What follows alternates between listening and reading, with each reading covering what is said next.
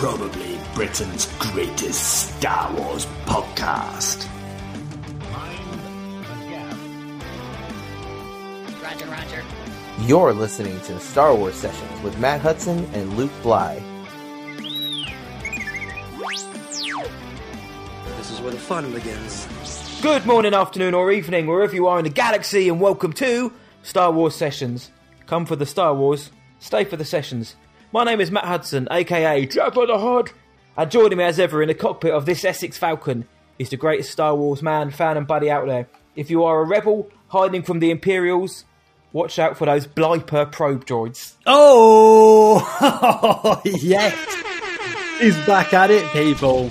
He's back at it. It's late May, and we're on it. We're on it. The Sessions is still here. How are you, Matty boy? You good, man? Yeah, I'm doing well, man. Enjoying the unseasonably hot weather for a British summer. I thought it'd be raining now. I've got a cup of tea and a cheeky Vimto next to me, a fizzy Vimto, and I'm looking forward to chatting the wars with you, my friend. But before that, how on earth are you? Yeah, it's been good. It has been good. Bank holiday weekend, isn't it, mate? Had an extra spicy one. Went out for some walks today, which has been very nice, walking around these quaint little English villages in Essex. So, yeah, it's been pretty spicy. But actually, do you know what? I'm going to open up with a cheeky little fact, mate. Go on. Because this past few weeks, especially because of our awesome Discord server, we got people on there from all around the world, you know, and we got patrons from all around the world. Now, I've got into a little habit. All right, matey boy. I got into a little habit, and it's my missus' family to blame, okay? So my missus, she's from Birmingham, and what we do a cheeky little game where we compare the weather from the West Midlands to the Southeast, to South Essex, right? And I am going somewhere with this, I promise. But basically, her family always have a laugh about the fact that it rarely rains in South Essex. And I don't know, I think there's a slight difference between where you're from. You're from Surrey, right? Oh, from the Queen. That's not the Queen's County. It's just a posh county. Ah, there we go. Yeah, everyone's favourite county, apart from Essex, of course. Of course. But did you know, for example, it rains less here than it does in Rome? I genuinely did not know that. Yeah. I didn't know that at all. We live, I think there's parts of the Essex coast that is drier than some deserts. And I kid you not, that is like fact. It is mental. So I've been doing this thing, never right? knew that. Yeah, man. Like I've been comparing like the weather from, bless his heart, Luke Summerfield. He's down in Swansea. Flaming heck, poor guy. Like the other day, it was like there was a solid 10 degrees difference between South Wales and South Essex. I was like, That's wow. mad, isn't it? It's only like 3 hours away as well. I know. But there we go. Anyway, enough of my little geeky ranting. I love it, mate. Love all this geeky Got stuff. anything interesting other than a pie and mash fan has ended up at the end of my road and is extremely popular. I welcome saw to Essex. that. How random is that? I don't know. It's just there, but there's queues down the block. Without meaning to turn this into a food or an Essex rant, because we do love a bit of Essex. And remember, you are listening to the yeah, but and that's from still, Essex. Yeah, so exactly. you know, chuck that in. If anyone likes pie and mash, come down to Essex, and there's a little trailer out the back front, and apparently the quality's very good. Are they serving liquor with it or gravy or either? Either or, mate. My You take your days. pick. It's the real thing. It is the real thing, man. I'm going to have to come your way. Mate, honestly, it's so good. I don't mind a bit of pie and mash, me. I don't mind a bit of pie and mash. Jerk chicken, pie and mash, all over that. Oh, yeah, filth, mate, filth. And talking of filth, matey boy, forget all my boring stuff about weather and about pie and mash and Essex and ting. I tell you what, mate, let's slide. Let's slide all the way down the miraculous tube of the Galactic News Round.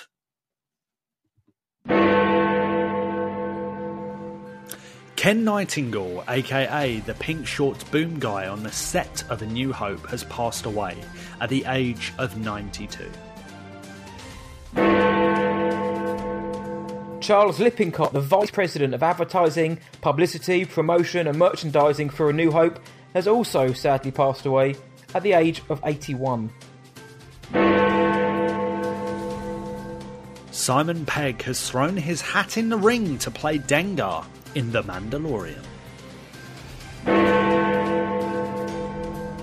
and showrunner Ron Moore has said the scrapped Lucas Star Wars TV series was working to no budgetary restraints and was one big storyline.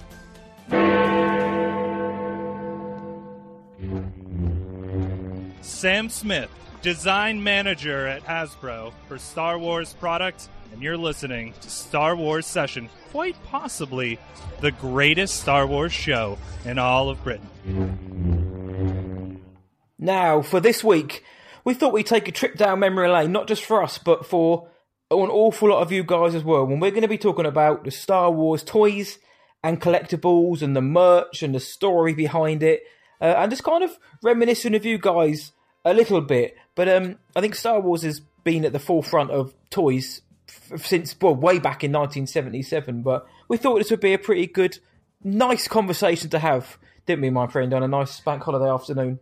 Yeah, mate. You know, the thing is, it's hard to not think about Star Wars and think about toys in the same, like, mind space. You know, toys are such a strong part of the Star Wars culture, the Star Wars fabric.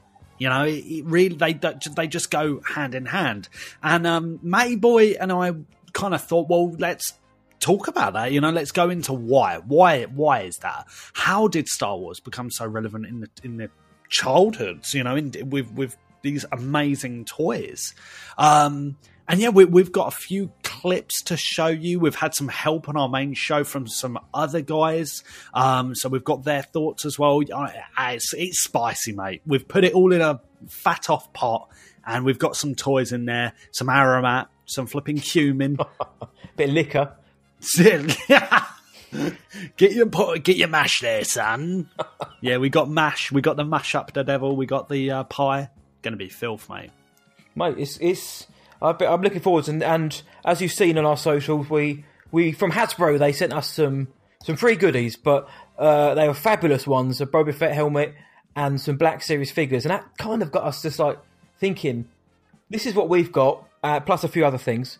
What have you guys got? Or how did this all start? So we've got a couple of clips first up. One from one of the greatest directors of all time, if not the, and also from the dude behind Rancho Obi-Wan. So here's those clips. Star Wars let kids bring the mythology home, allowing them to play out their own fantasies with figures, vehicles, and playsets. Well, I think the thing that would never existed without George Lucas was great toys. You know, fantastic, unbelievable toys. Star Wars started the whole idea of a master toy license, but it was out of default because no one wanted to license Star Wars. Yep, Steven Spielberg himself. You may have heard of him, done a few films. But I love that first quote. Star Wars lets kids bring the mythology home. And so I know mythology is a word that you use a lot, and it's true. By having the toys, you know, kids could do what they want. They could let their imagination run free. And nowadays it's a little bit different because of what kids have available to them. But, you know, back then, you know, it was in between films. It's all about the toys. And as Stephen said, I can't believe I'm quoting Steven Spielberg on the show, but fantastic, unbelievable and great toys. All thanks to George.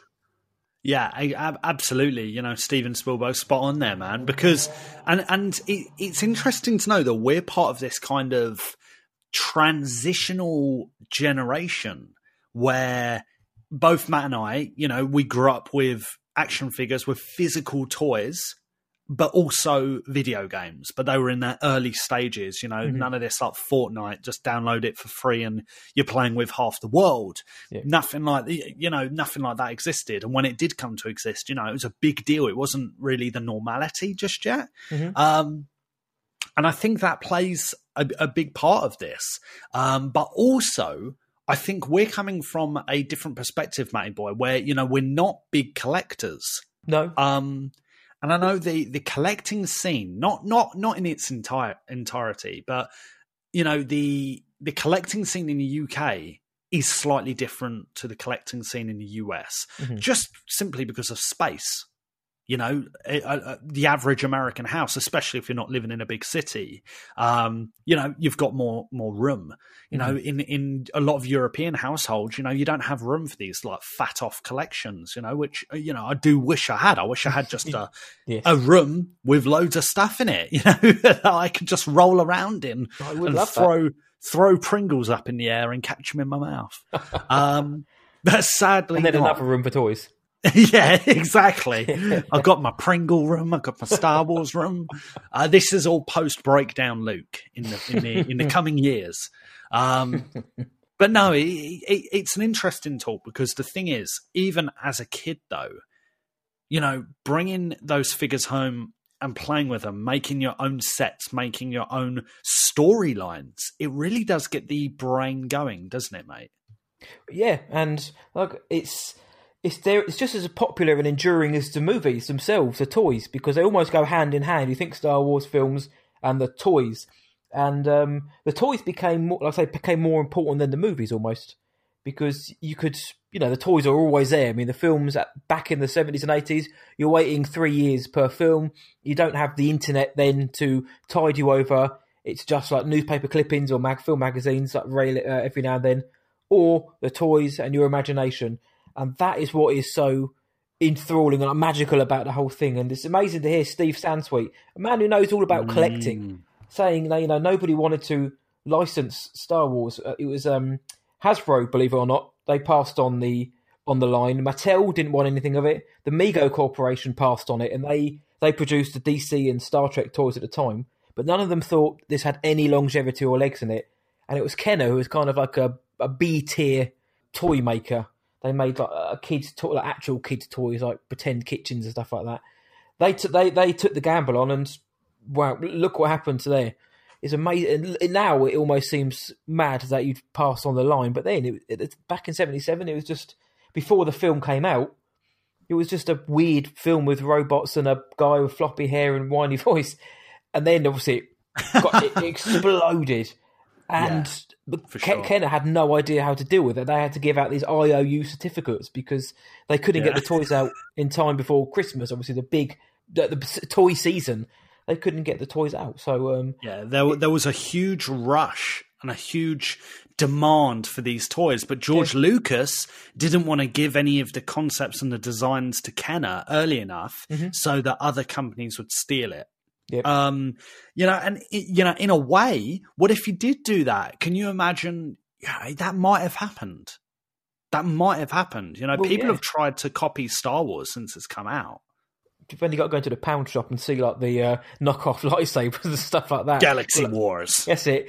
Galaxy fights and stuff like that. What's it got? Like the Lumo sword or stuff like that. But yeah, Lucas gave up his advance for this. Lucas gave up $500,000 in exchange for the collectible and toy money, or at least a share in it. What a great idea that turned out to be, because they've sold as of the last few years, they've sold over 20 billion Star Wars toys units. Star Wars units, 20 billion. So Lucas is laughing all the way to the bank. So it just shows that Lucas, he had extreme faith in what he was doing to be able to give that sort of deal. And 20th Century Fox would have been thinking, absolutely, we save $500,000 here. If the film flops, we're still in the money because we haven't had to pay this guy off. So what a great decision that was.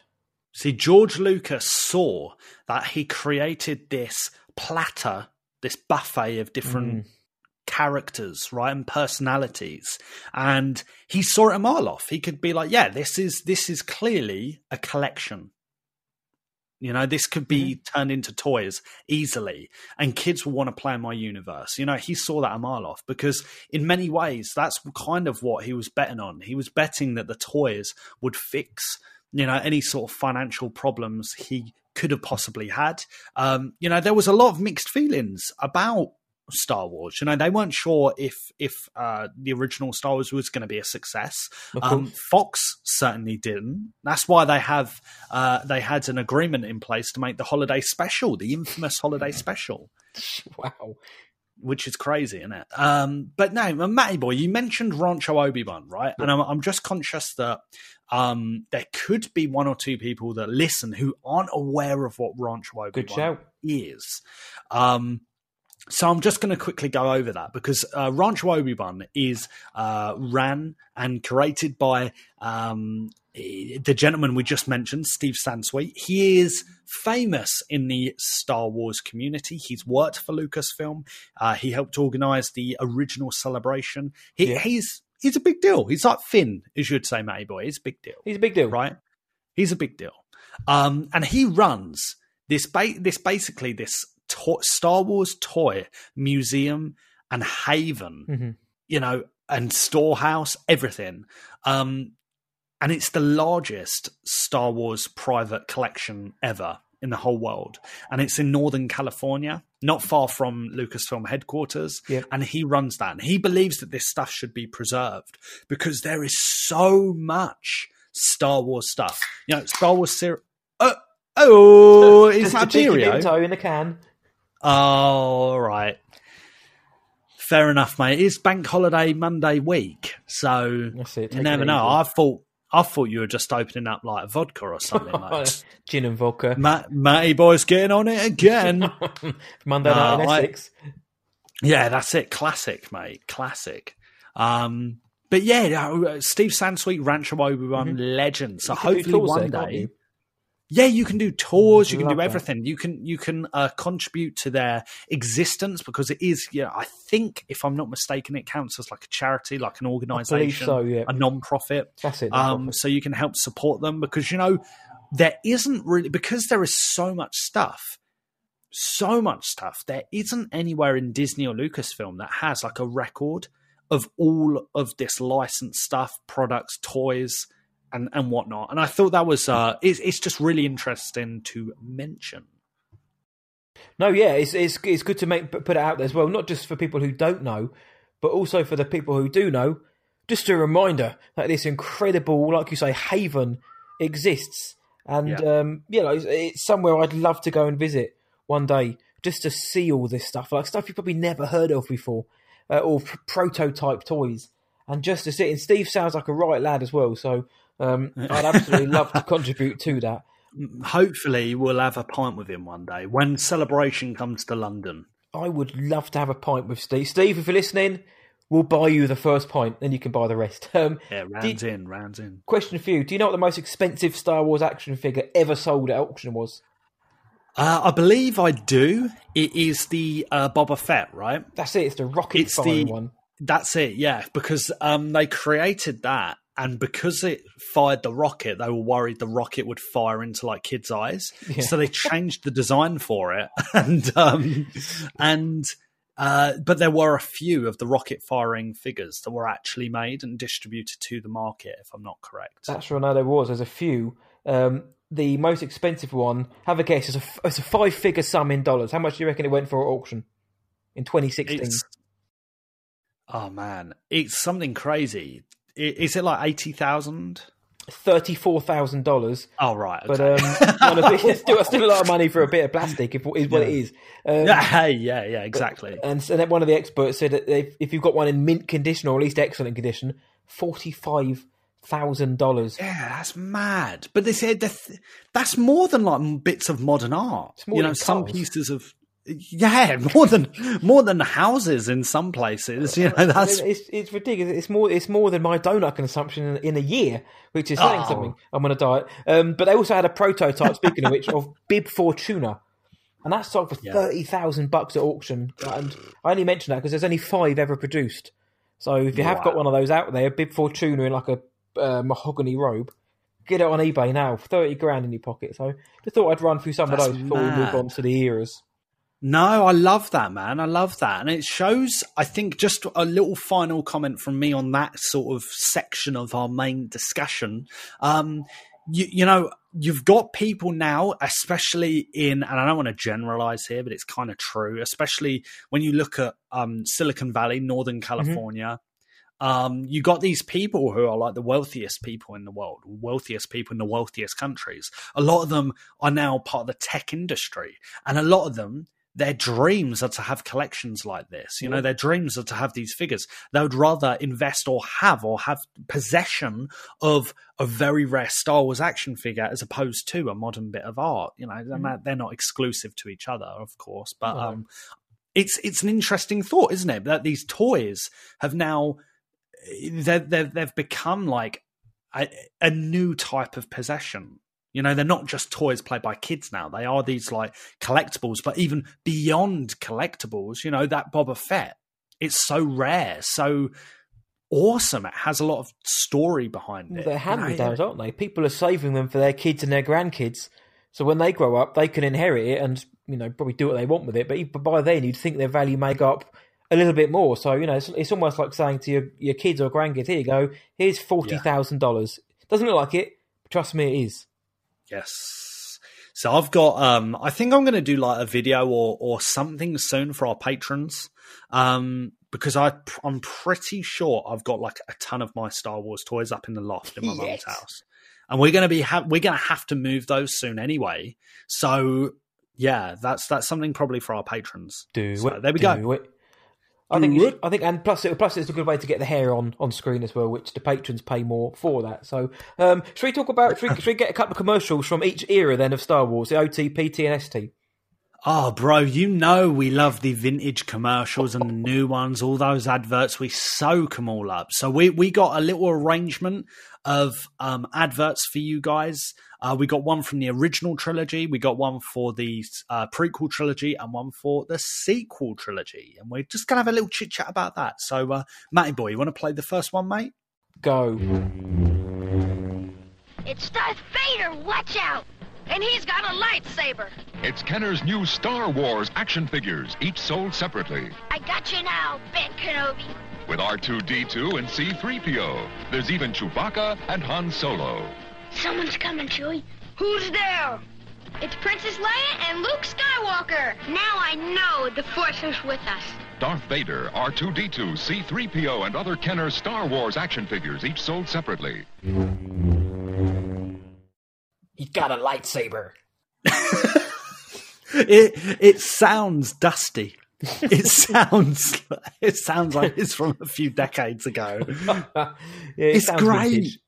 Yeah, but it's great. Yeah. It sounds great. And I don't know if like this is going to sound so obvious, and this might even sound comedic to some of our American listeners, but I think all of the rest of the world peeps will understand this.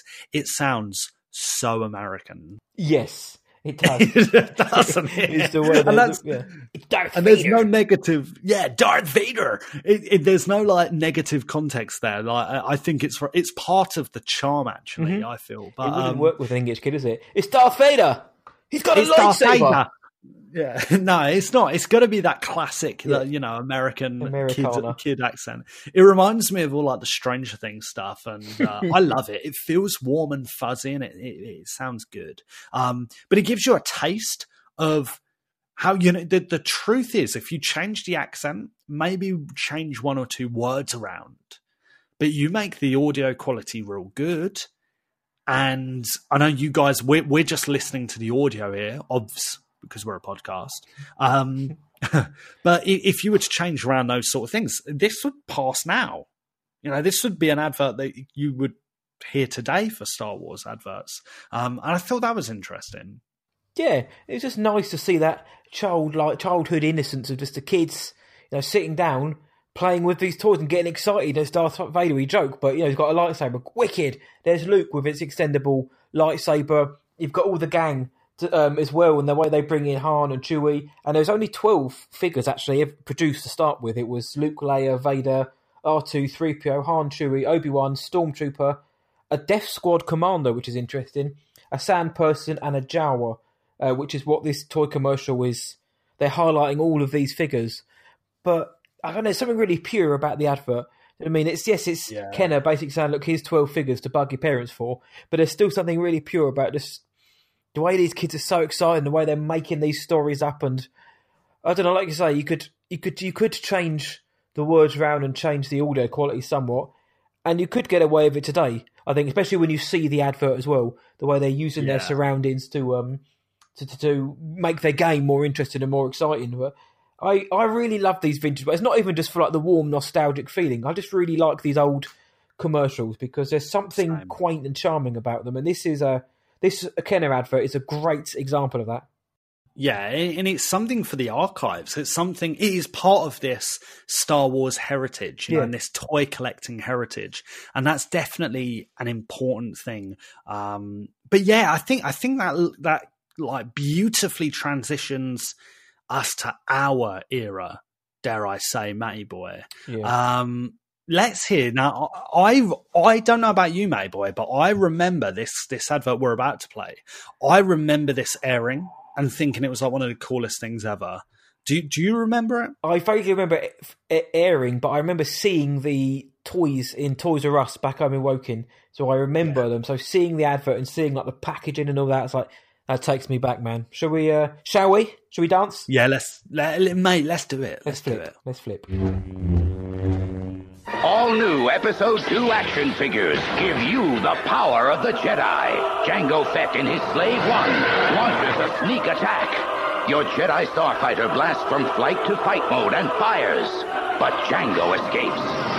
As Obi-Wan Kenobi used force-flipping action to leap into battle, but Darth Tyrannus is no pushover. Jango Fett takes out Mace Windu.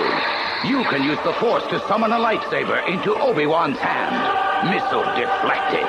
When the massive Reek charges in with its stomping attack, Anakin strikes back with dual lightsabers. With Star Wars Episode 2 action figures, the Force is in your hands. A galaxy of beasts, vehicles, and action figures, each sold separately. Nice. Nice use of the word flip there, Matty Boy. Because it's really funny. Like, again, we're very wary that this is audio only, but in the video, there are these little flip things for these action figures. And I remember seeing these and thinking like, what? Even as a kid thinking, well, this doesn't make any sense. Flips. But force flips. You'd put your action figure like Dooku and like Obi-Wan, both on opposite ends, and you'd like press this button and they'd flip. They were meant to flip and land on their feet. Yeah. Mate, they never did. Yeah. Did you see the disclaimer in the bottom of the advert?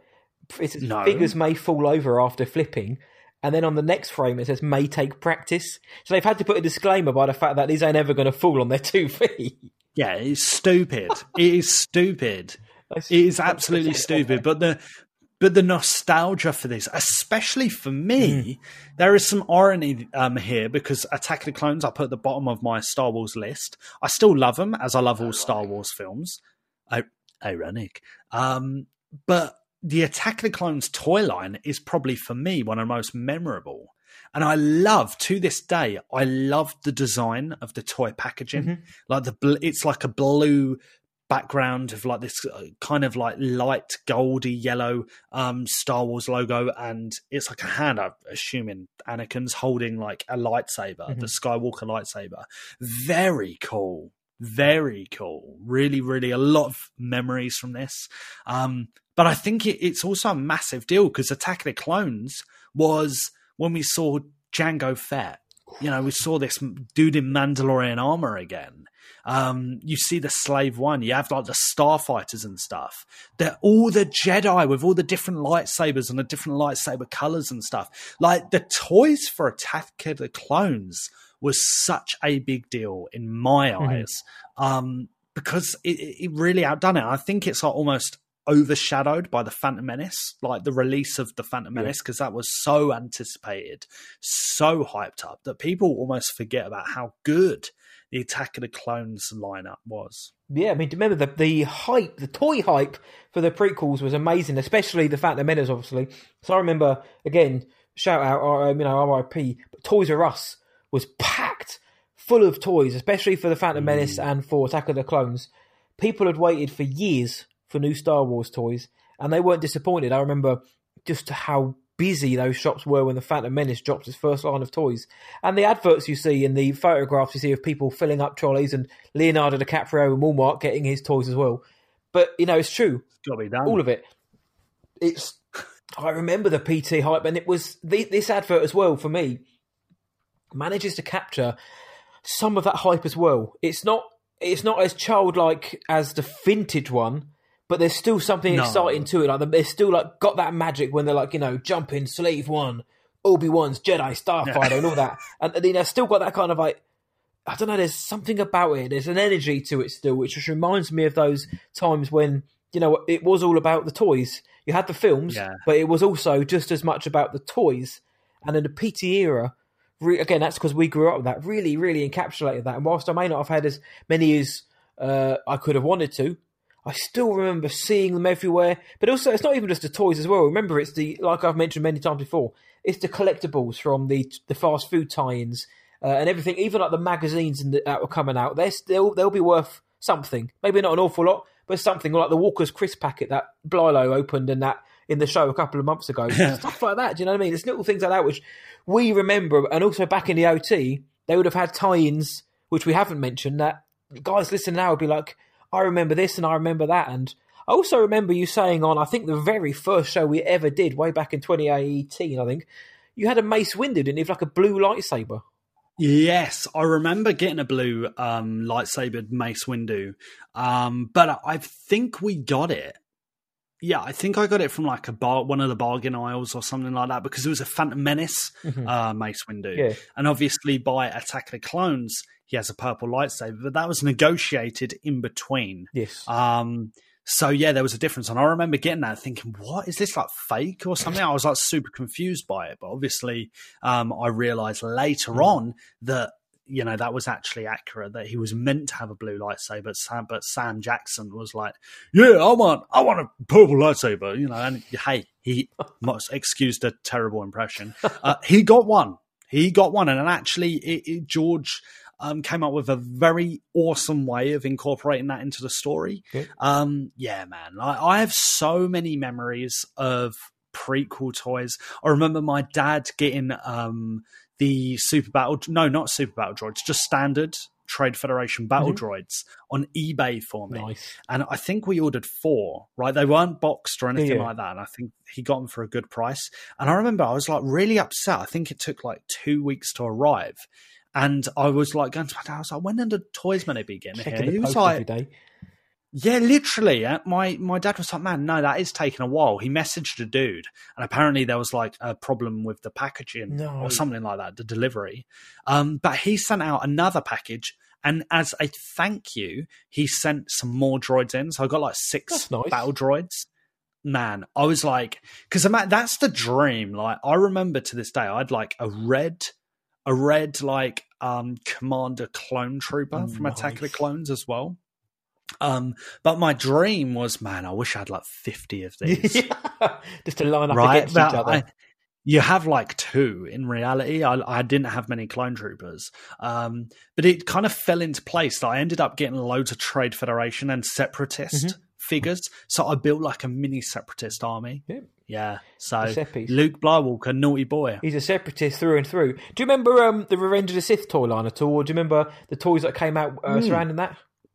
Yeah, one of the things I was really surprised at, actually, when the Sith toys came out, was the cardboard backing. Yeah. It had this like weird cartoony Darth Vader helmet and like flames everywhere. Orange, isn't it? And to this day, I am not a fan of that.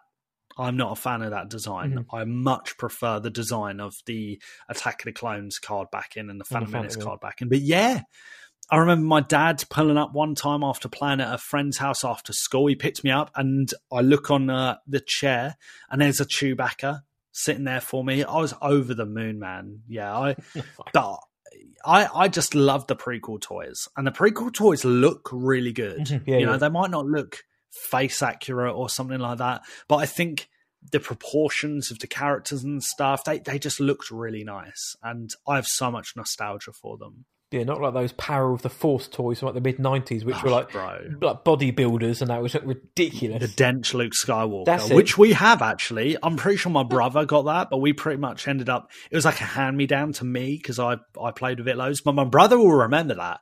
It was the Return of the Jedi, black-robed Luke, and he had the green lightsaber, and he was stacked. He's a unit, and then he got the original Swolo as well, Han Swolo. Yeah.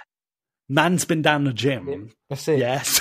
No, I remember more than anything, I remember the signage in the shops. I always remember that they had a whole aisle down for Star Wars, and the signage coming from the top, and like I say, the colours and the Revenge of the Sith marketing, colours and packaging and backing. That lasted for so long. That went on for so long after the film came out, before Disney took over. And it even kind of bled into Disney a little bit as well. But I wasn't a huge fan of that one either. But no, I remember the toys for that, but mainly for the Phantom Menace and Attack of the Clones. And but yeah, the PT toy hype was something else, man. And that's something I've got fond memories of. And I guess that leads us into the new era, the Disney era. Yeah, beautifully done, Matty boy. Yeah, let's transition into. Is this a 2015? Yes, advert? It is. Yeah. It is, and this one is a little different to the others. So, yeah, let's listen.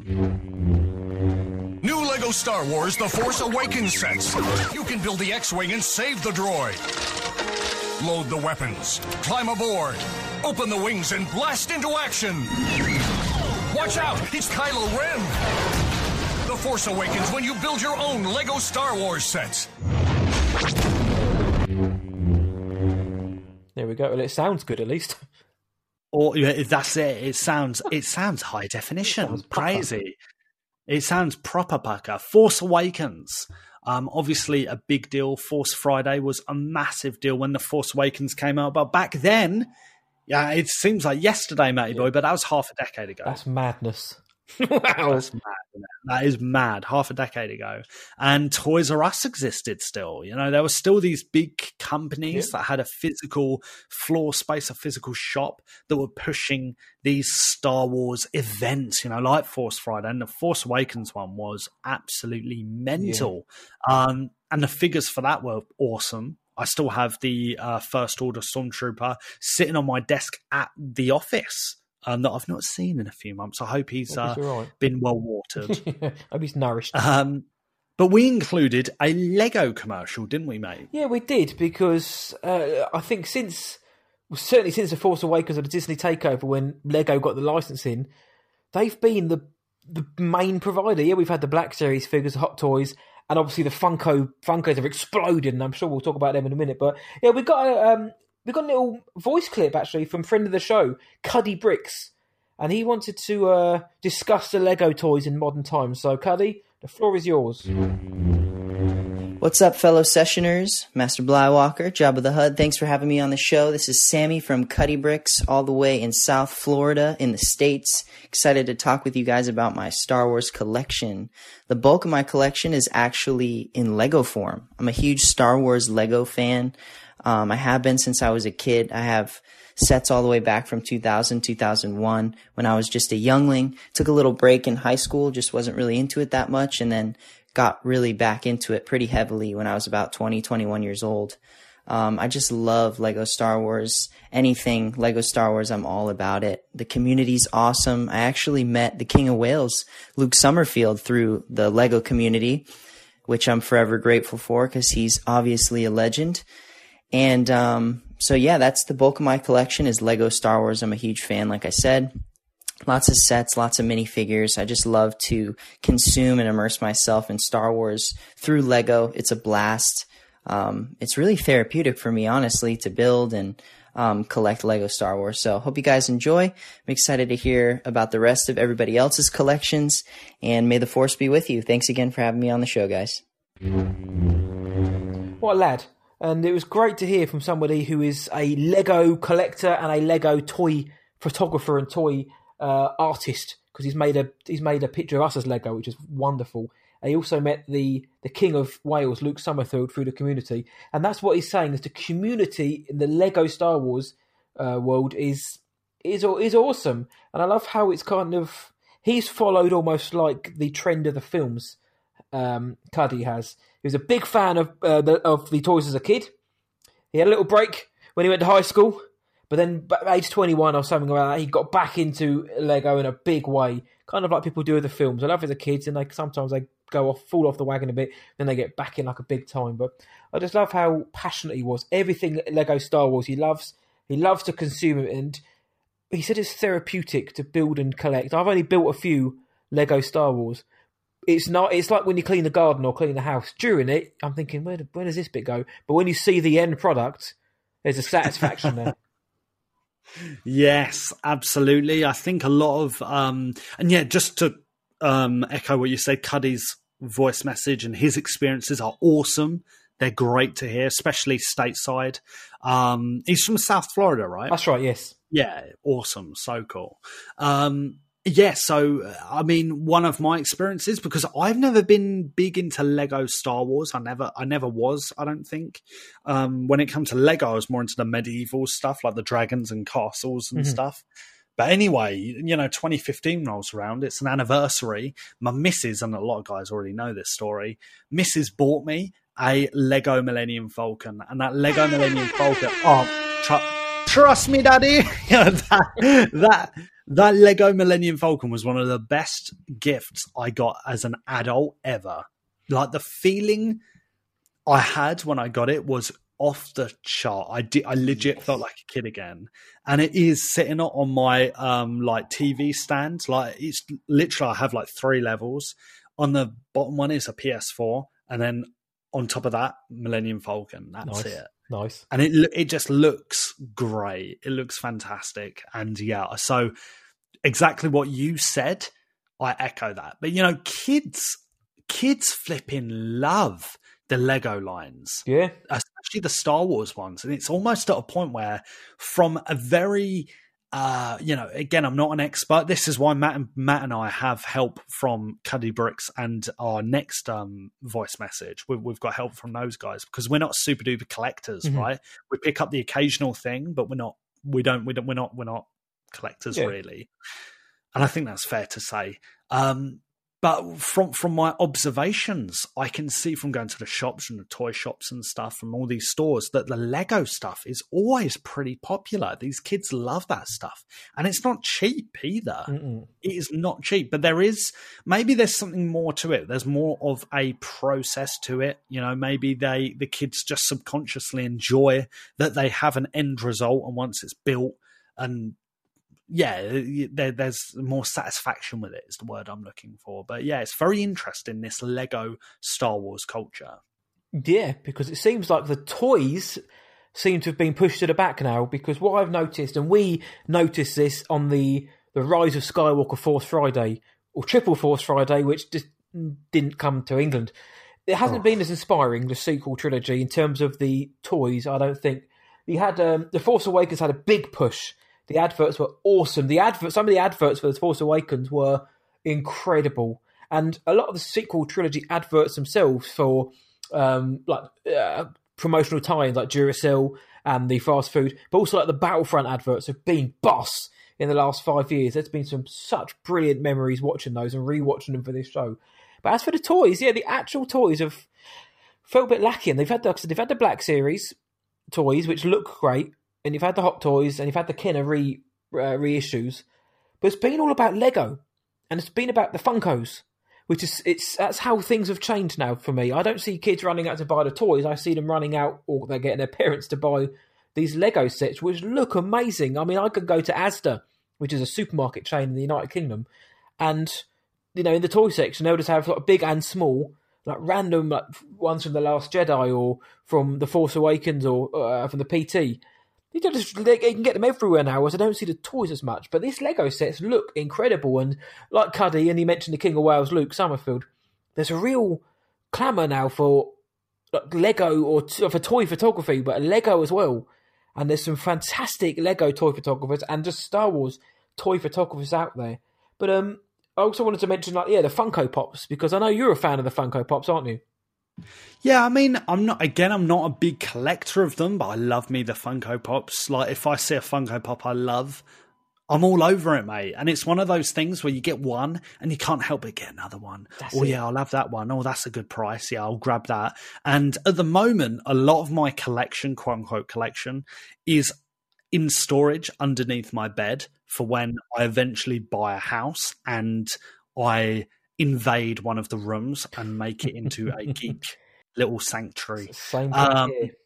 Yeah, but the pops are cool. I think one of the things I do want to invest a bit more on in the future is Black Series stuff, because I really like the Black Series line. Yeah. And I like that they've kind of moved away. And I know, again, this is a big deal in the community. They've kind of moved away from the 3 3/4 inches, and they're moving more toward the 6 inch and the vintage lines and stuff. And they're different sizes. They look great, though.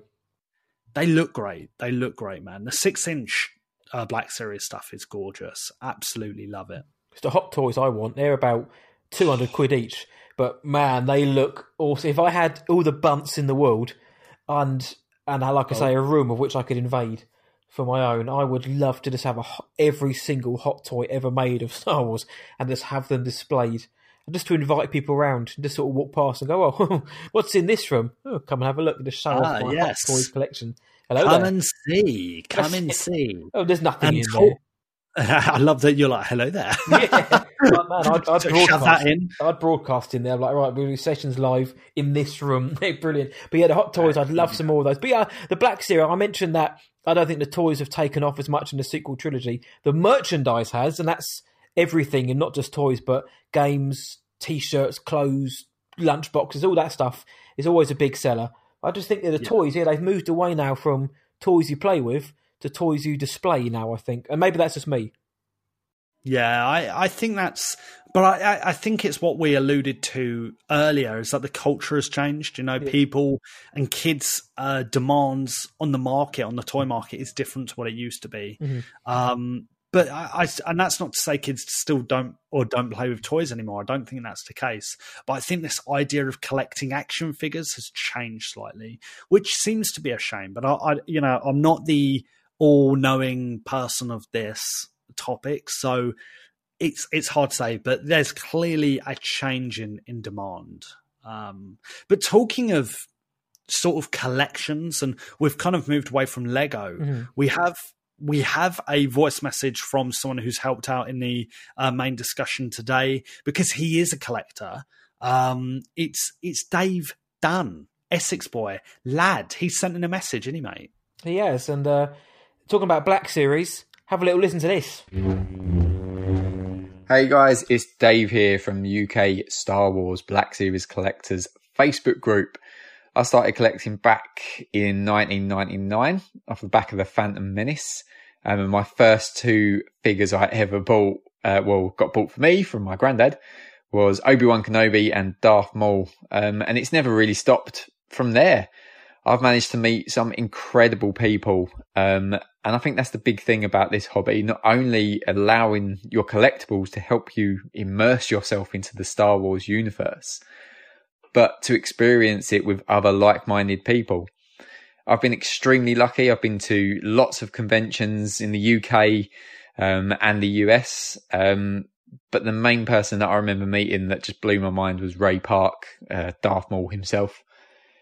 He's an absolute legend. He is just a massive Star Wars nerd, and he just wants to talk to every single one of his fans.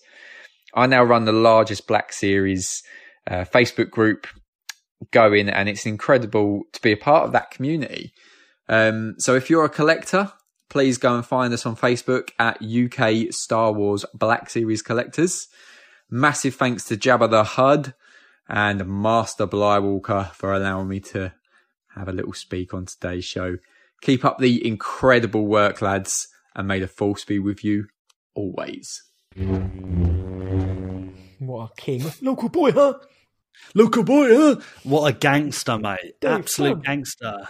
And once again, this shows that there are still strong communities out there for action figure collecting, but has it changed, to this Black Series movement, so to speak? It seems like it kind of has, because so many people are into it, and it seems to have these awesome, dedicated communities and little organizations, and that is just spicy. Nom, nom, nom. And again, it's Dave says it there. Because of the communities and the collecting gang and the collecting crew, he's managed to meet some wonderful people. And they immerse themselves in this universe. And you experience it with other people. Like when we went to MCM. We had a blast, man. And I imagine it's like little bit like that. Like, we went to this place, we had a brilliant time, you get immersed in the fun, and everyone is there for the same reason, and everyone's digging it and you're having a lovely time. And especially for collectors, because it's quite a niche thing. I know it's a massive deal, and obviously there's a lot of money there, but it's still a fairly niche thing, I think. So to be able to experience it with other like-minded people must be pretty swell. And like Dave said, he's been to the UK, he's been to the US, he's been hanging out with Ray Park, with Darth Maul himself.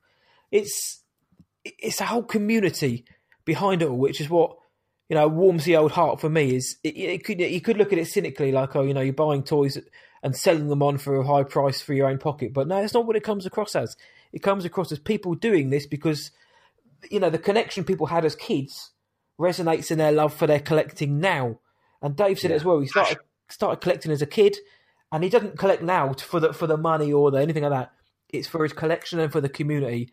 And there are so many other like-minded people out there. But it's wonderful for Dave to send that in. And he runs the largest Black Series collectors group on Facebook. So go on Facebook, UK Star Wars Black Series Collectors Facebook group.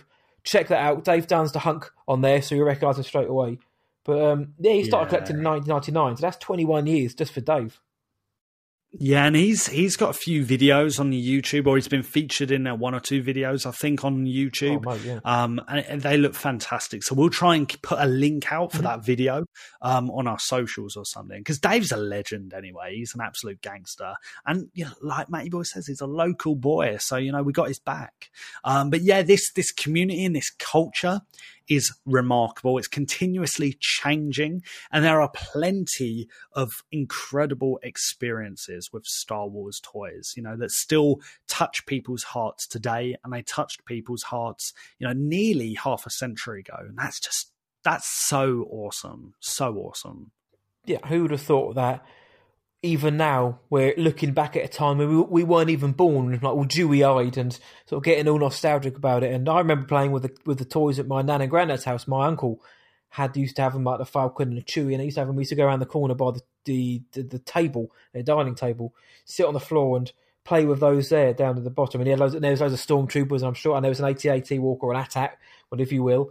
And that was wicked. So again, memories like that of being a little nipper at my nan and granddad's house, playing with the toys around the corner.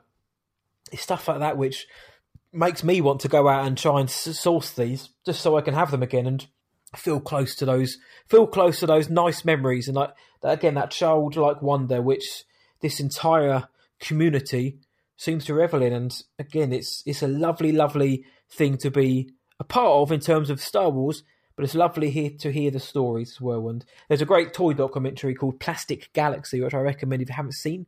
Go source it and check it out. And there's one of the guys on there has a Galaxy of Toys podcast, which is very decent to listen to if you're a collector. So if you haven't heard it, go and check it out. It's well worth it. But so I guess we've been asked this before, but I think to end now, your favourite Star Wars piece of merch or collectible was your Lego Falcon, wasn't it?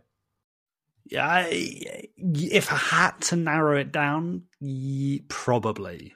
It's probably the Falcon, yeah. I like you, mate. I like those Kenner vintage figures that Hasbro sent. I love those things, man. Because I don't have a huge amount of stuff because again, just like space dictates. But man, those once I get somewhere bigger or a room at least, those things are going out. I'll keep them in the box probably. And I'm just going to display those for all they're worth, and then I will probably end up going to buy some more. So, it's been great. So everyone who's helped us out with the main discussion, thank you very much. And it's been good, hasn't it, mate? Reminiscing on days gone by of the toys. Oh, absolutely, man. These are just golden memories. And it's all thanks to these toy makers and people that really just capture and help our imagination as kids. Really is lovely. Hello, this is Ahmed Best. I am Jar Jar Binks in the prequels of Star Wars, and you're listening to Star Wars Sessions, which is probably the UK's best Star Wars program. All this talking about going back in time and playing with toys makes me fancy something stronger than a Ribena, and there just so happens to be that dusty old hole over there. It's the Bantina, shall we? Let's do it, muscles fit for playing with toys, they are. As we always do in the Bantina, for those who are new, we asked you guys for your thoughts on our main discussion. And this time, we wanted to hear about your collectibles, what were your favourites, and some of your experiences as well with toys and growing up.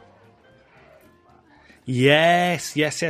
We got a few different messages from you guys, so thank you very much. Up first, we got a voice message, a cheeky one, from Ross Holliban, I think, if that's pronounced right. He's from Fantha Tracks, and yeah, let's listen to what he's got to say. Matt and Luke, Ross here, aka Popstar Indie on Instagram. And this episode really couldn't have happened at a better time, as my Han Solo Hoth retro figure arrived Friday, my favorite action figure since back in 1980. I love the memories it evokes of seeing The Empire Strikes Back in the theater, and that next winter, playing in the snow with my brothers and friends. There are plenty of older sentimental treasures in my collection, but I've been amazed by everything new coming out over the past few years. My main focus tends to be on Funko Pops, but Rebels, especially Sabine and Thrawn, forced me to expand to the Black Series figures and more. And The Mandalorian has absolutely crushed my collectibles budget in such a fun way. Whether it's Lego sets or action figures, my Star Wars toy collection takes me to a creative space.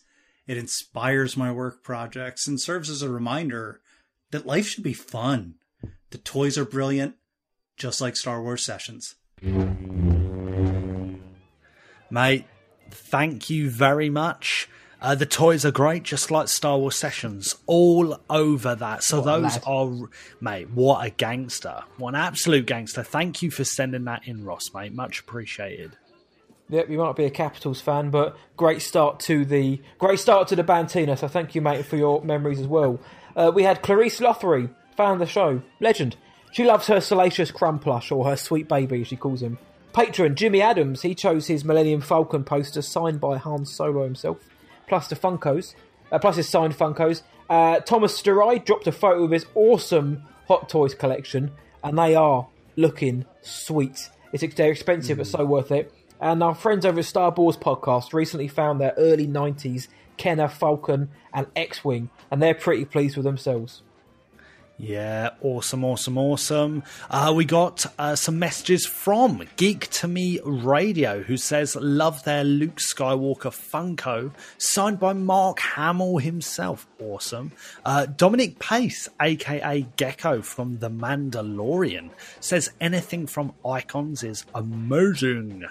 Millicent Thomas got a Galaxy's Edge care package from her buddy Chloe, including pin badges, patches, a Ray toy, and a coaster from Ogre's Cantina. And Michael Condon loves his Star Wars spelt beanie from Star Wars Celebration Chicago for the memories attached. Thank you, guys. We've got another voicemail. You know, we love him. It's King of Wales. What have you got to say this week, mate?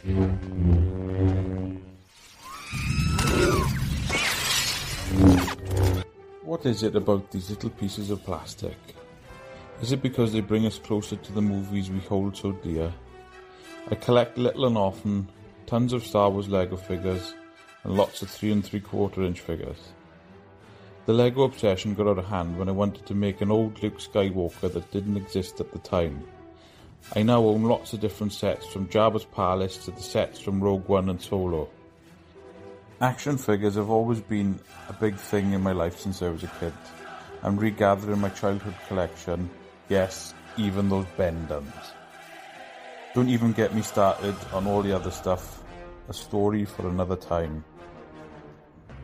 Peace and love to all you sessioners, and remember, Palpatine loves a good browse on eBay. Thank you for that, those wonderful tones. Do we love the merch because it brings us closer to the movies we love so much? I think it does, but it also expands. We can make our own stories out of that. And Luke Summerfield, as Cuddy mentioned, is a big Lego collector, Lego maker, Lego photographer in Star Wars as well. So if you haven't checked his work out, do go check it out. Go find him, Snicked87 on social media. Yeah, so yeah, I mean, just go follow him. Just because he is the King of Wales. But no, thank you for sending that, Lukey boy, you naughty boy. Up next, patron lad, Northern Hunk, as Matty Boy says. Ant Shot First went with his Boba Fett hot toy. Another patron and legend, Johnny O, chose his Galaxy's Edge lightsaber. Jeremy Bullock signed Boba Fett Funko and a sweet Muster Brand Luke Bespin jacket. Awesome. So good. So good. Oh, there we go. We got there eventually. Caught me off guard. Yeah, my bad. Adventures by Jess said the Kyber crystal necklace her mum got from Galaxy's Edge. Awesome. And Falzifa? Falzifa? Falxifer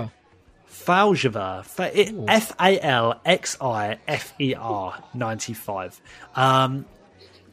Yeah, they chose his Lego Sith shuttle from the Old Republic. It's discontinued now. And Amy Hall went with her original A New Hope blaster. Great choices. Some wicked choices here, mate. And as for the last few now, Earwyn, our friend from Austria, he went with his 1983 Kenner TIE Interceptor OG. Sir Cabbage, Lad, James Bly, Geezer. He said, probably not what you'd expect, but I've got Star Wars on the Sega Master System. Uncommon game. I remember the Master System very well. And we also got a sweet message here from a guy called Cryag the Misspelt, a.k.a. Craig from Milton Keynes. And he sent us this wonderful message. It reads, I love collecting Star Wars Lego. I started collecting a number of years ago, predominantly ships and vehicles, and a few of the large figures, the brickheads, and the new busts that came out recently. I really wanted to record this for you guys, but unfortunately I have a bit of a problem with anxiety and just couldn't focus on what I wanted to say. This ties in nicely to my next point though. Lego and Star Wars have this effect on my mental health, where it just calms it down or even shuts it off. Losing myself in the Star Wars universe, or building a model, I guess you could call is my happy place. Both were a lifesaver when a few years back I was diagnosed with agoraphobia, and they really helped keep me sane. My collection is nowhere near complete, and one day I hope to be able to afford the UCS Falcon. Can't wait for the Mando sets coming this year. Thank you for letting me talk about my collection and what it means to me. Much love, guys. And what a lovely message that is from Craig, and the power that of the community and just the franchise and the toys, you know, what they can give to people. It's not just buying and displaying. What this does for Craig is a much deeper level, and I think that was wonderful to hear. Yeah, what a lovely, lovely message, Craig. I think, dare I say, we don't usually do this, but I think you won that one. That is a lovely, lovely message. Thank you for sending that in, Craig, because, you know, that mustn't have been easy to say either. So it's very, very, very kind of you to share that with us and the listeners. So once again, thank you. Yeah, and keep it up and you'll get that UCS Falcon one day. And if you do, pictures or it never happened. So that was all the written and the voice messages that we got. Also, I want to shout out, and I know Luke will be up for this, for the man from the Caravan of Courage, a man whose collectible cavern we've actually been in, Matthew Pavley Amendola, local boy. But we went there a couple of months ago, didn't we, to watch an original pressing of A New Hope, and that was pretty cool to go in a collector's hut like that, wasn't it? Oh man, Matt Pavley pretty much set for me the bar of collecting. You know, don't have a room if you're in your house, or don't want a collecting room in your house, no problem. Get a cool looking caravan, put it at the back of your garden. Do you know what I mean? Have a man den there. Genius. All over that idea. So yeah, shout out to Pavley Amendola.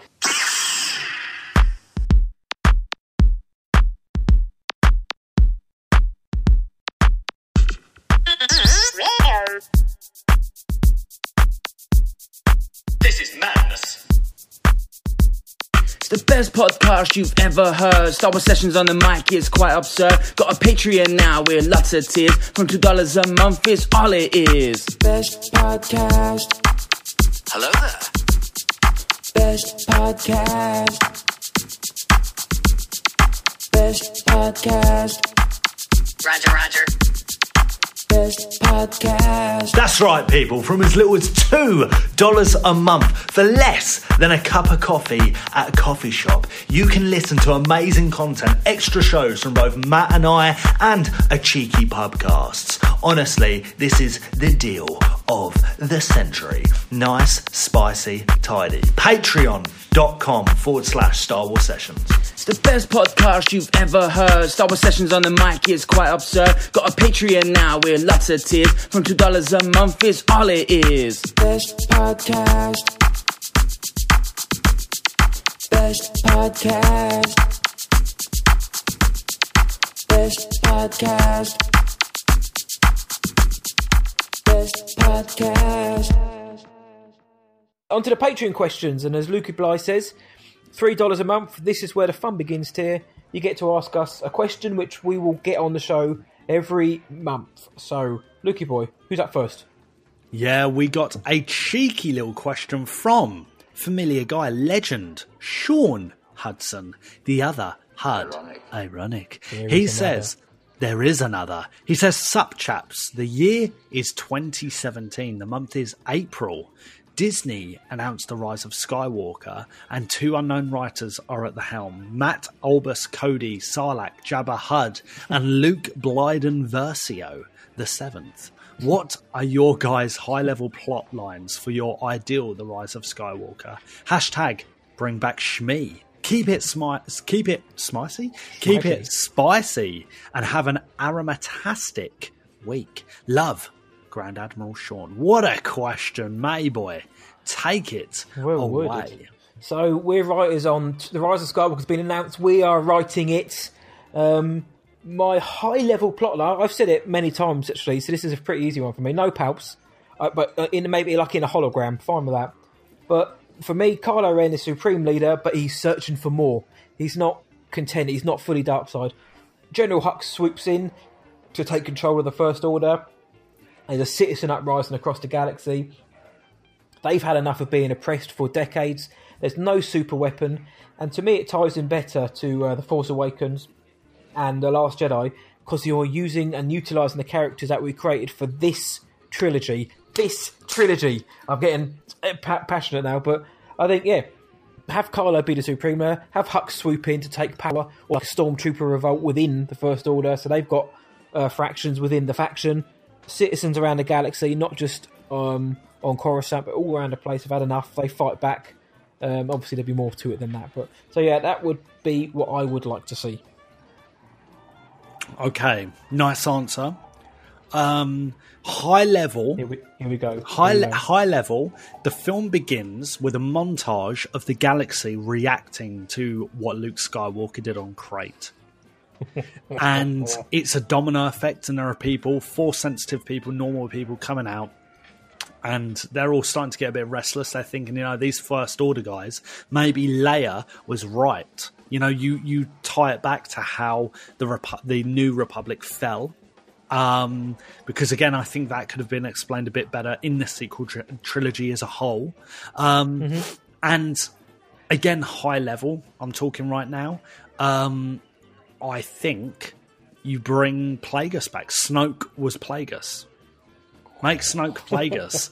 And that suddenly, like that just ties the sequel trilogy up with the prequels. And like you said, you can have Palpatine involved in that, especially if Plagueis is involved. You can imagine what we could play with together. Because again, hypothetically, it's you and I. We'd be able to come up with something. We'd be able to come up with something well tasty.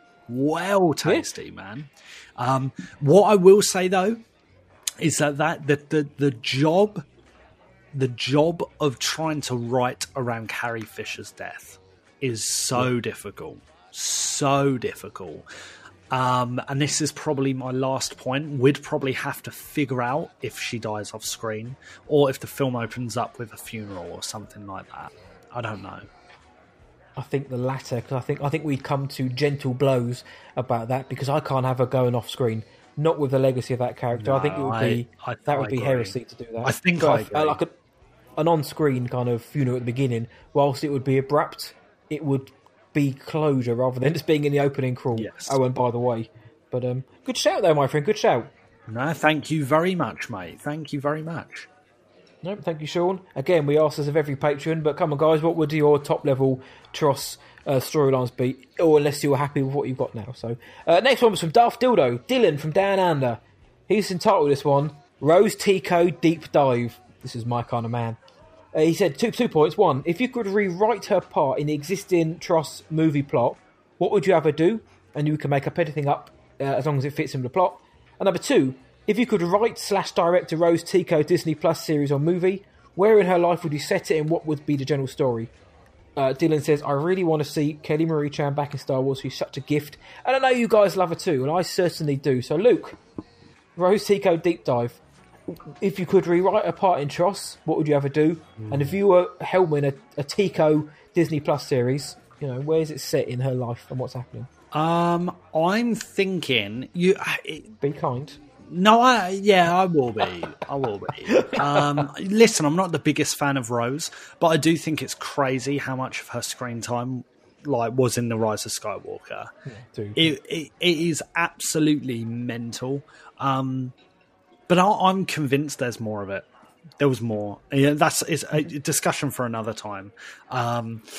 But I think you have her more involved in the gang, instead of her just staying back at the base in Ajan Kloss. No, she's going to Kef Bir. She's going to the Death Star ruins and stuff with the Mandem, with the crew, because that's what she is. She's part of the crew. That's what I think. I don't want to get too much into it because it could be a long conversation, but she should have been with the guys. But on the other hand, would she... One of the things I love about The Rise of Skywalker is the chemistry between Rey, Finn, and Poe. Character chemistry. I don't think Rose fits into that. I don't think she fits into that. I think she'd actually bring that down. So it's a really hard decision to make, to be honest, and a really hard thing to call. But I think just having her in the film for like a minute or two, whatever on earth she was in it for, I think that's a slap in the face. And that's not on. It's not on. No, you're right there, bro, Dameron. So what about a Disney Plus series? Where would you set that? I think I would have her and her Paige, her sister Paige, on like Adventures or something like that. I think that would be cool. And I'd probably make it an animated show. Like the two sisters, because they lose their parents when they're young, if I'm not mistaken, from the comics. Yes, they do. Yeah, on their planet. Yes. So yeah, I think that would be really cool, like an animated show, two sisters like on adventures and stuff. That would probably be in the late Mandalorian timeline. There's a lot of cool stuff happening and going down then. Good shout, my friend, yeah. Paige Tico gets more screen time in The Last Jedi than Rose does in The Rise of Skywalker, which is... she was done dirty. For my first answer, exactly the same as yours. Have her be with the gang on the mission from the start. She was so integral to The Last Jedi. Why not carry that? She's already got the relationship with Finn, so we already know that works. And and in the canon states that she's got a relationship with Rey and the rest of them, so why not show it? But JJ and Terrio... I think it would have been fun to see her arguing with Poe about light speed skipping. I think that would have been quite fun. In terms of the chemistry, I guess we'll never know. I tend to think it may have been quite good because she's already got it with Boyega. But I would have just loved the chance to see it, but we didn't. But yeah, I'd like to have her be on the mission from the start on Kef Bir and everywhere else. As terms of Disney Plus. Your answer was actually really good. Mine would be after the fight, after Tross, immediately after. The war's won, obviously her sister's gone, so how does she move on? And she obviously wants to make the galaxy a better place. We saw that in The Last Jedi and how her actions are always for the greater good. So what's her story after The Rise of Skywalker? That's what I want to know. Does she go back to fixing pipes and all that? Or is there more for her? So I can't answer that because I'm not a screenwriter or a novelist, but I'd like to see something like that. Yeah, I think that's a good shout. And it's an interesting question, so you never know, material for a future episode, maybe. Don't know. Yeah, don't know. I think so, yeah. Nice one, Daft, mate. Thank you. Yeah, thank you very much, Dylan Gangster. And then finally, we got a question from Adrian Shawley, who says this. On another sequel trilogy watch through, I swear it gets better and better and more connected every viewing. This occurred to me.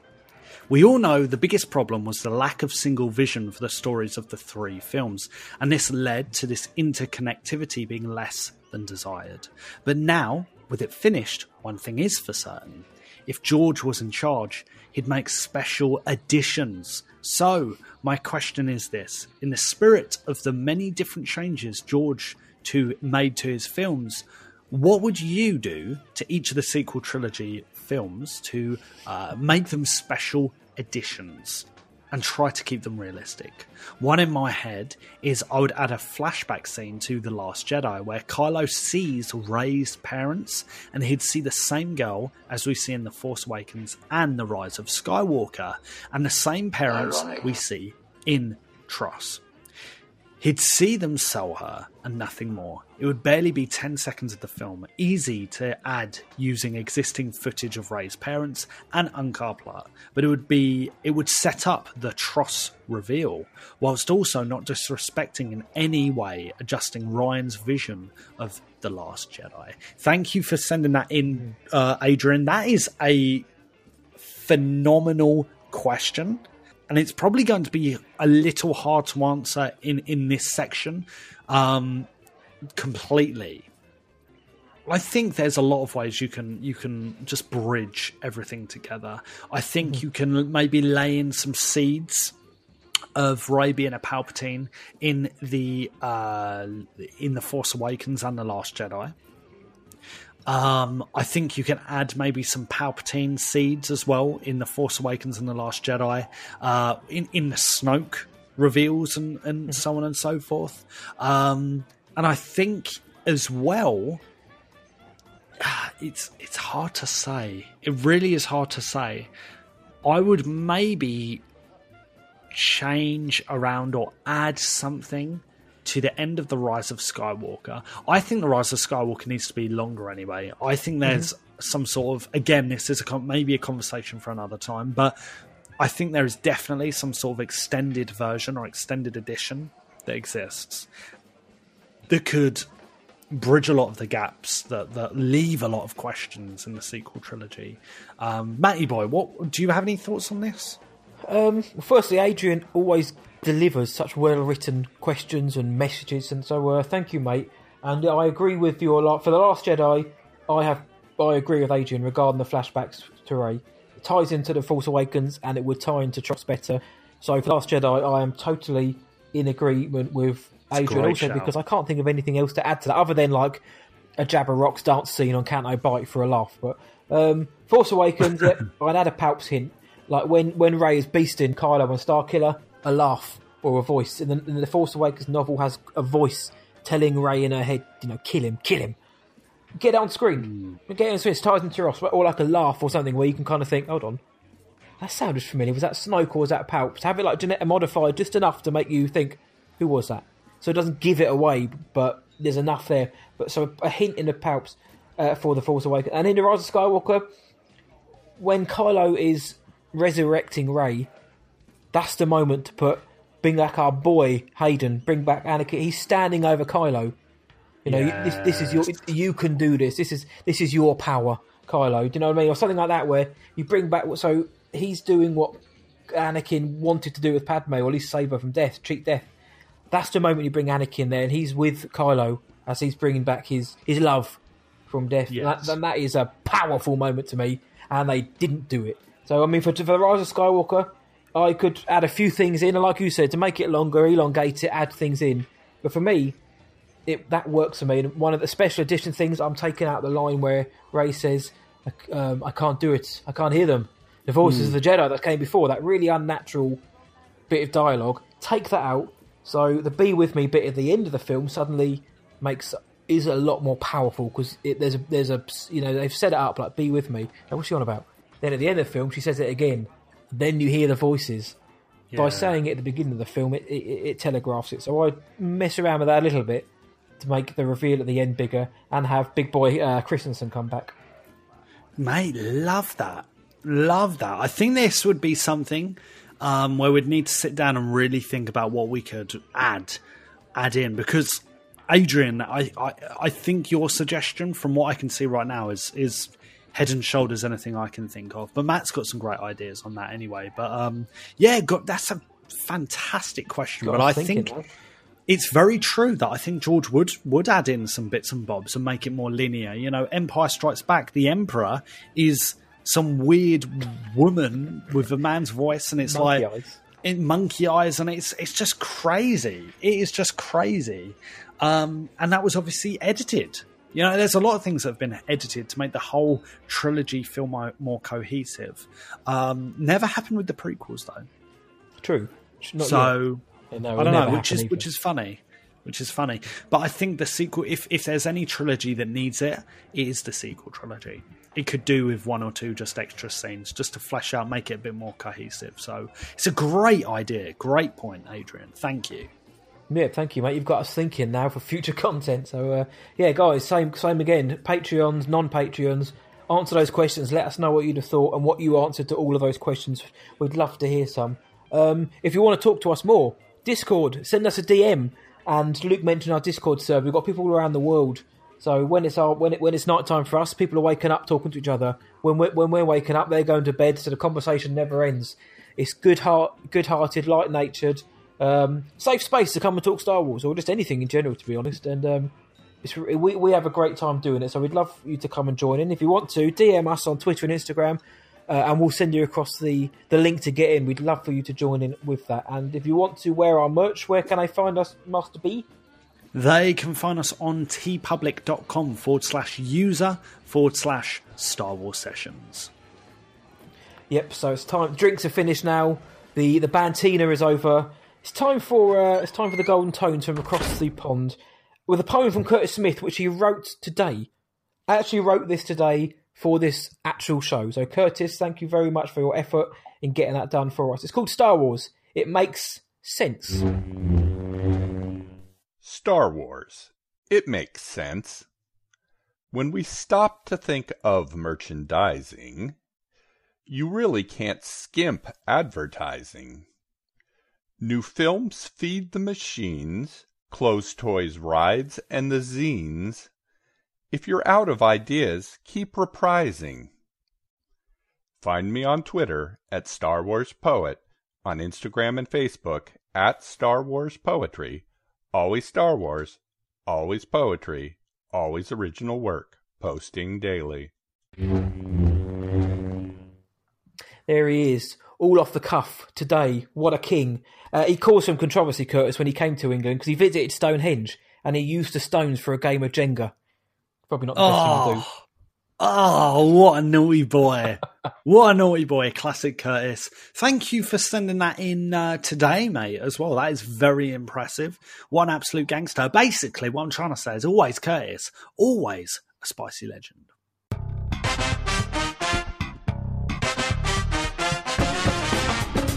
Ladies and gentlemen, it's the Star Wars Sessions game!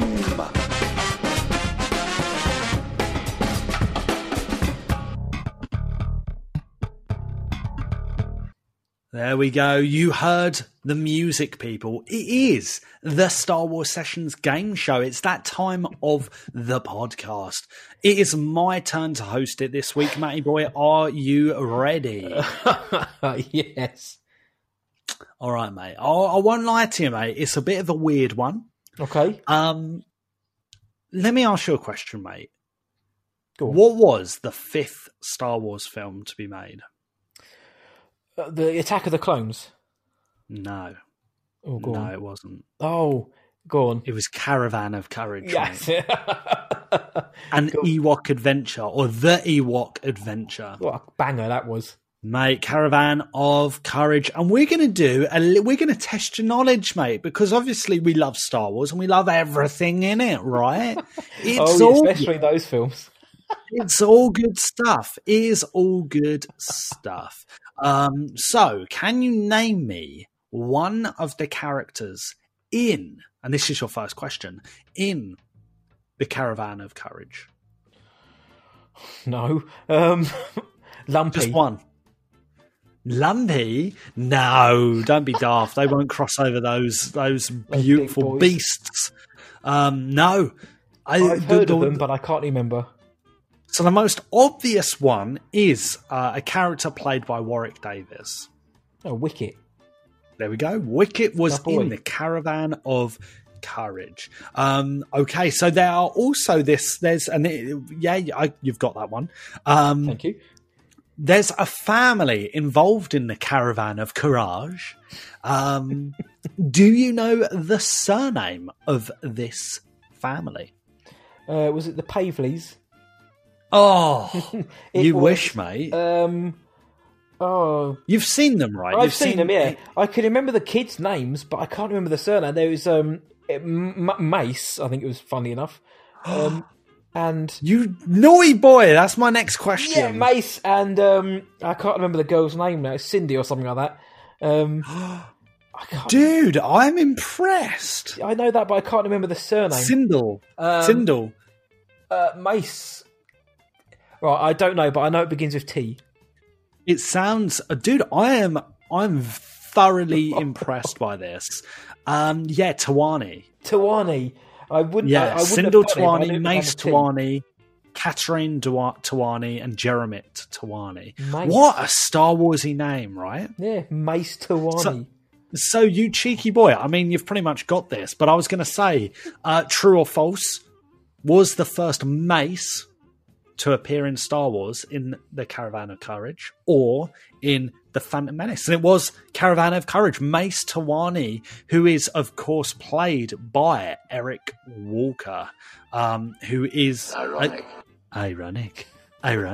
Yeah, you know your Caravan of Courage, mate, boy. I knew that one. But I said I can remember the actors and what the little kids' names were, but the Ewoks, the centre of the film, went out of my head. You naughty boy. Okay, so the next question is, true or false? The Ewok actors all wore baby blue pyjamas under their costumes. Oh, that's an on-set one. I'm trying to think. Baby blue, that's very specific. I'm going to say false, because that is very specific. It's true. Oh, I thought it was too It is true. It is true, and it is super specific and a bit random because you think it'd be super hot in there. Mm-hmm. So there we go.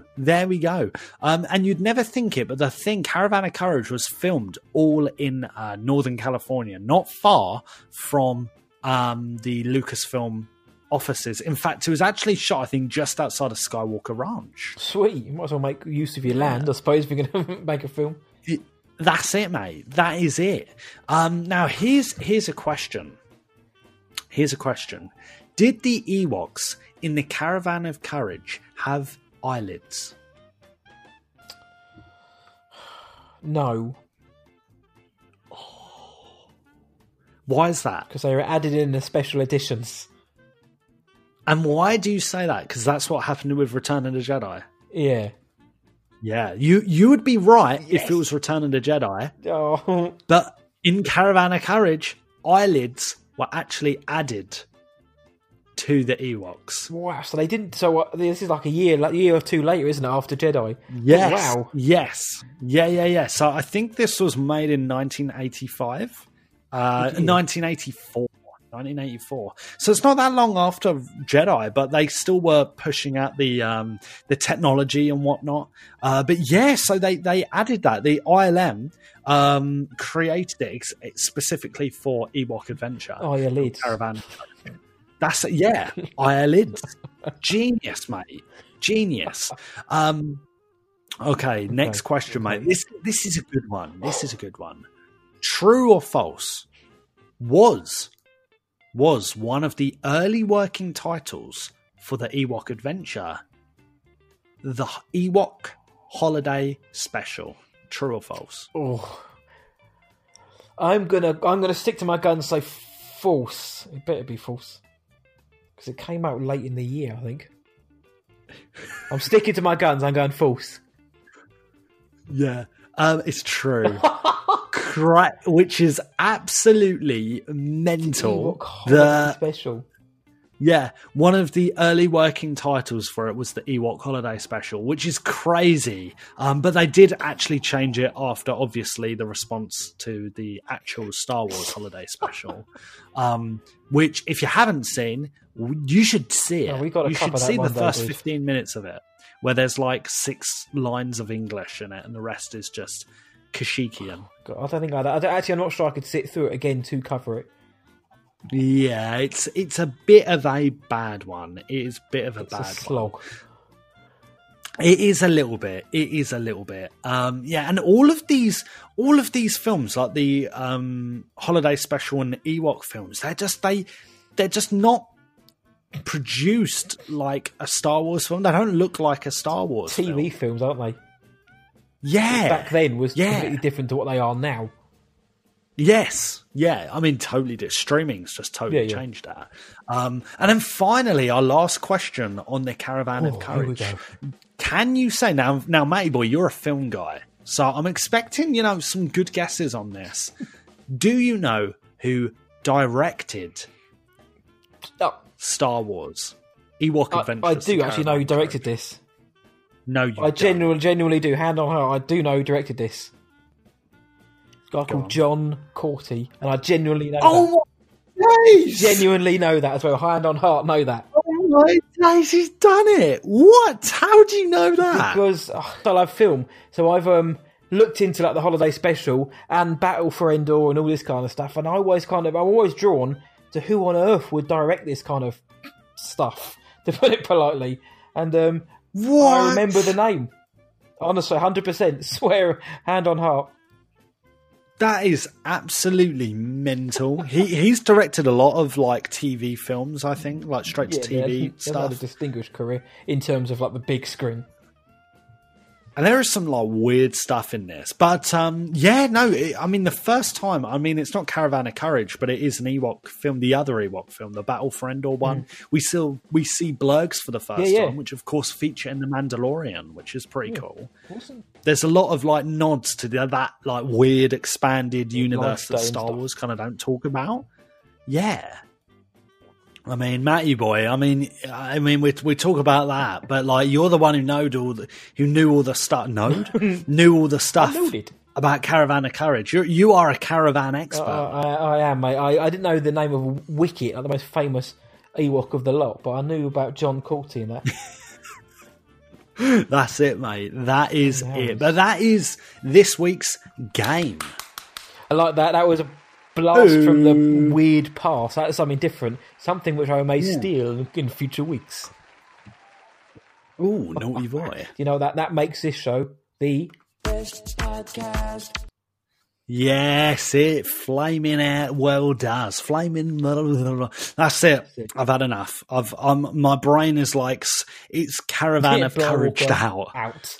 It's seeing all those Caravan of Courage like pictures and videos I've got up, and I'm like, I'm having PTSD from it. The weird side of Star Wars and the gore acts and that just weirdness. Well, as Master Blywalker said, to save him anymore from saying words like node, episode 65. That is that for episode of Star Wars Sessions. But the fun doesn't end there, because no one's ever really gone, especially not us. Where can the world find us, Master Blywalker? You can find us at starwarsessions.co.uk. That is our swanky little website. You can find us on Twitter at Star Wars Session with no S at the end. That's at Star Wars Session on Twitter. You can slide into our galactic DMs on Instagram at Star Wars Sessions. That's at Star Wars Sessions on Instagram. Or feel free to drop us a cheeky voice note or a cheeky message to our email address, sws@whatiwatchtonight.co.uk. That's sws@whatiwatchtonight.co.uk. And if you want to support the show further, please consider checking out our Patreon page at patreon.com/Star Wars Sessions. Yes, we're on Anchor FM, Spotify, Apple Podcasts, Stitcher, TuneIn, Deezer, iHeartRadio. Everywhere in the galaxy you can find a podcast, you'll find us there. And if you do love our show, please consider leaving us a good review on your podcast provider of choice. And head on over to podchaser.com. It's the IMDb for podcasts. We're on there. It's awesome. So if you have a spare 30 seconds, please do consider dropping us a review on there too.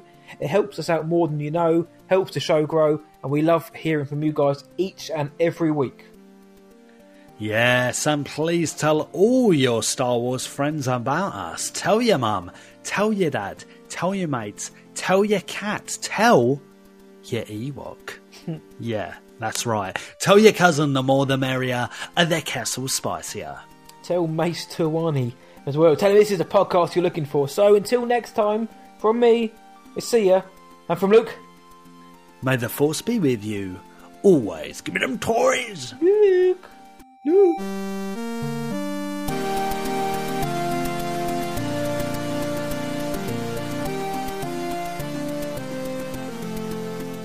They are Essex-based podcast heroes.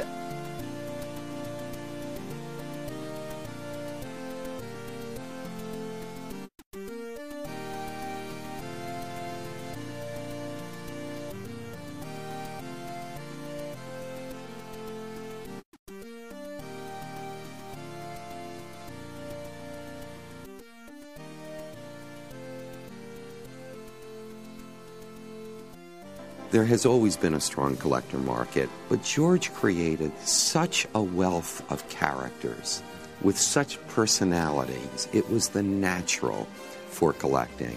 Tell that to Kanja Club.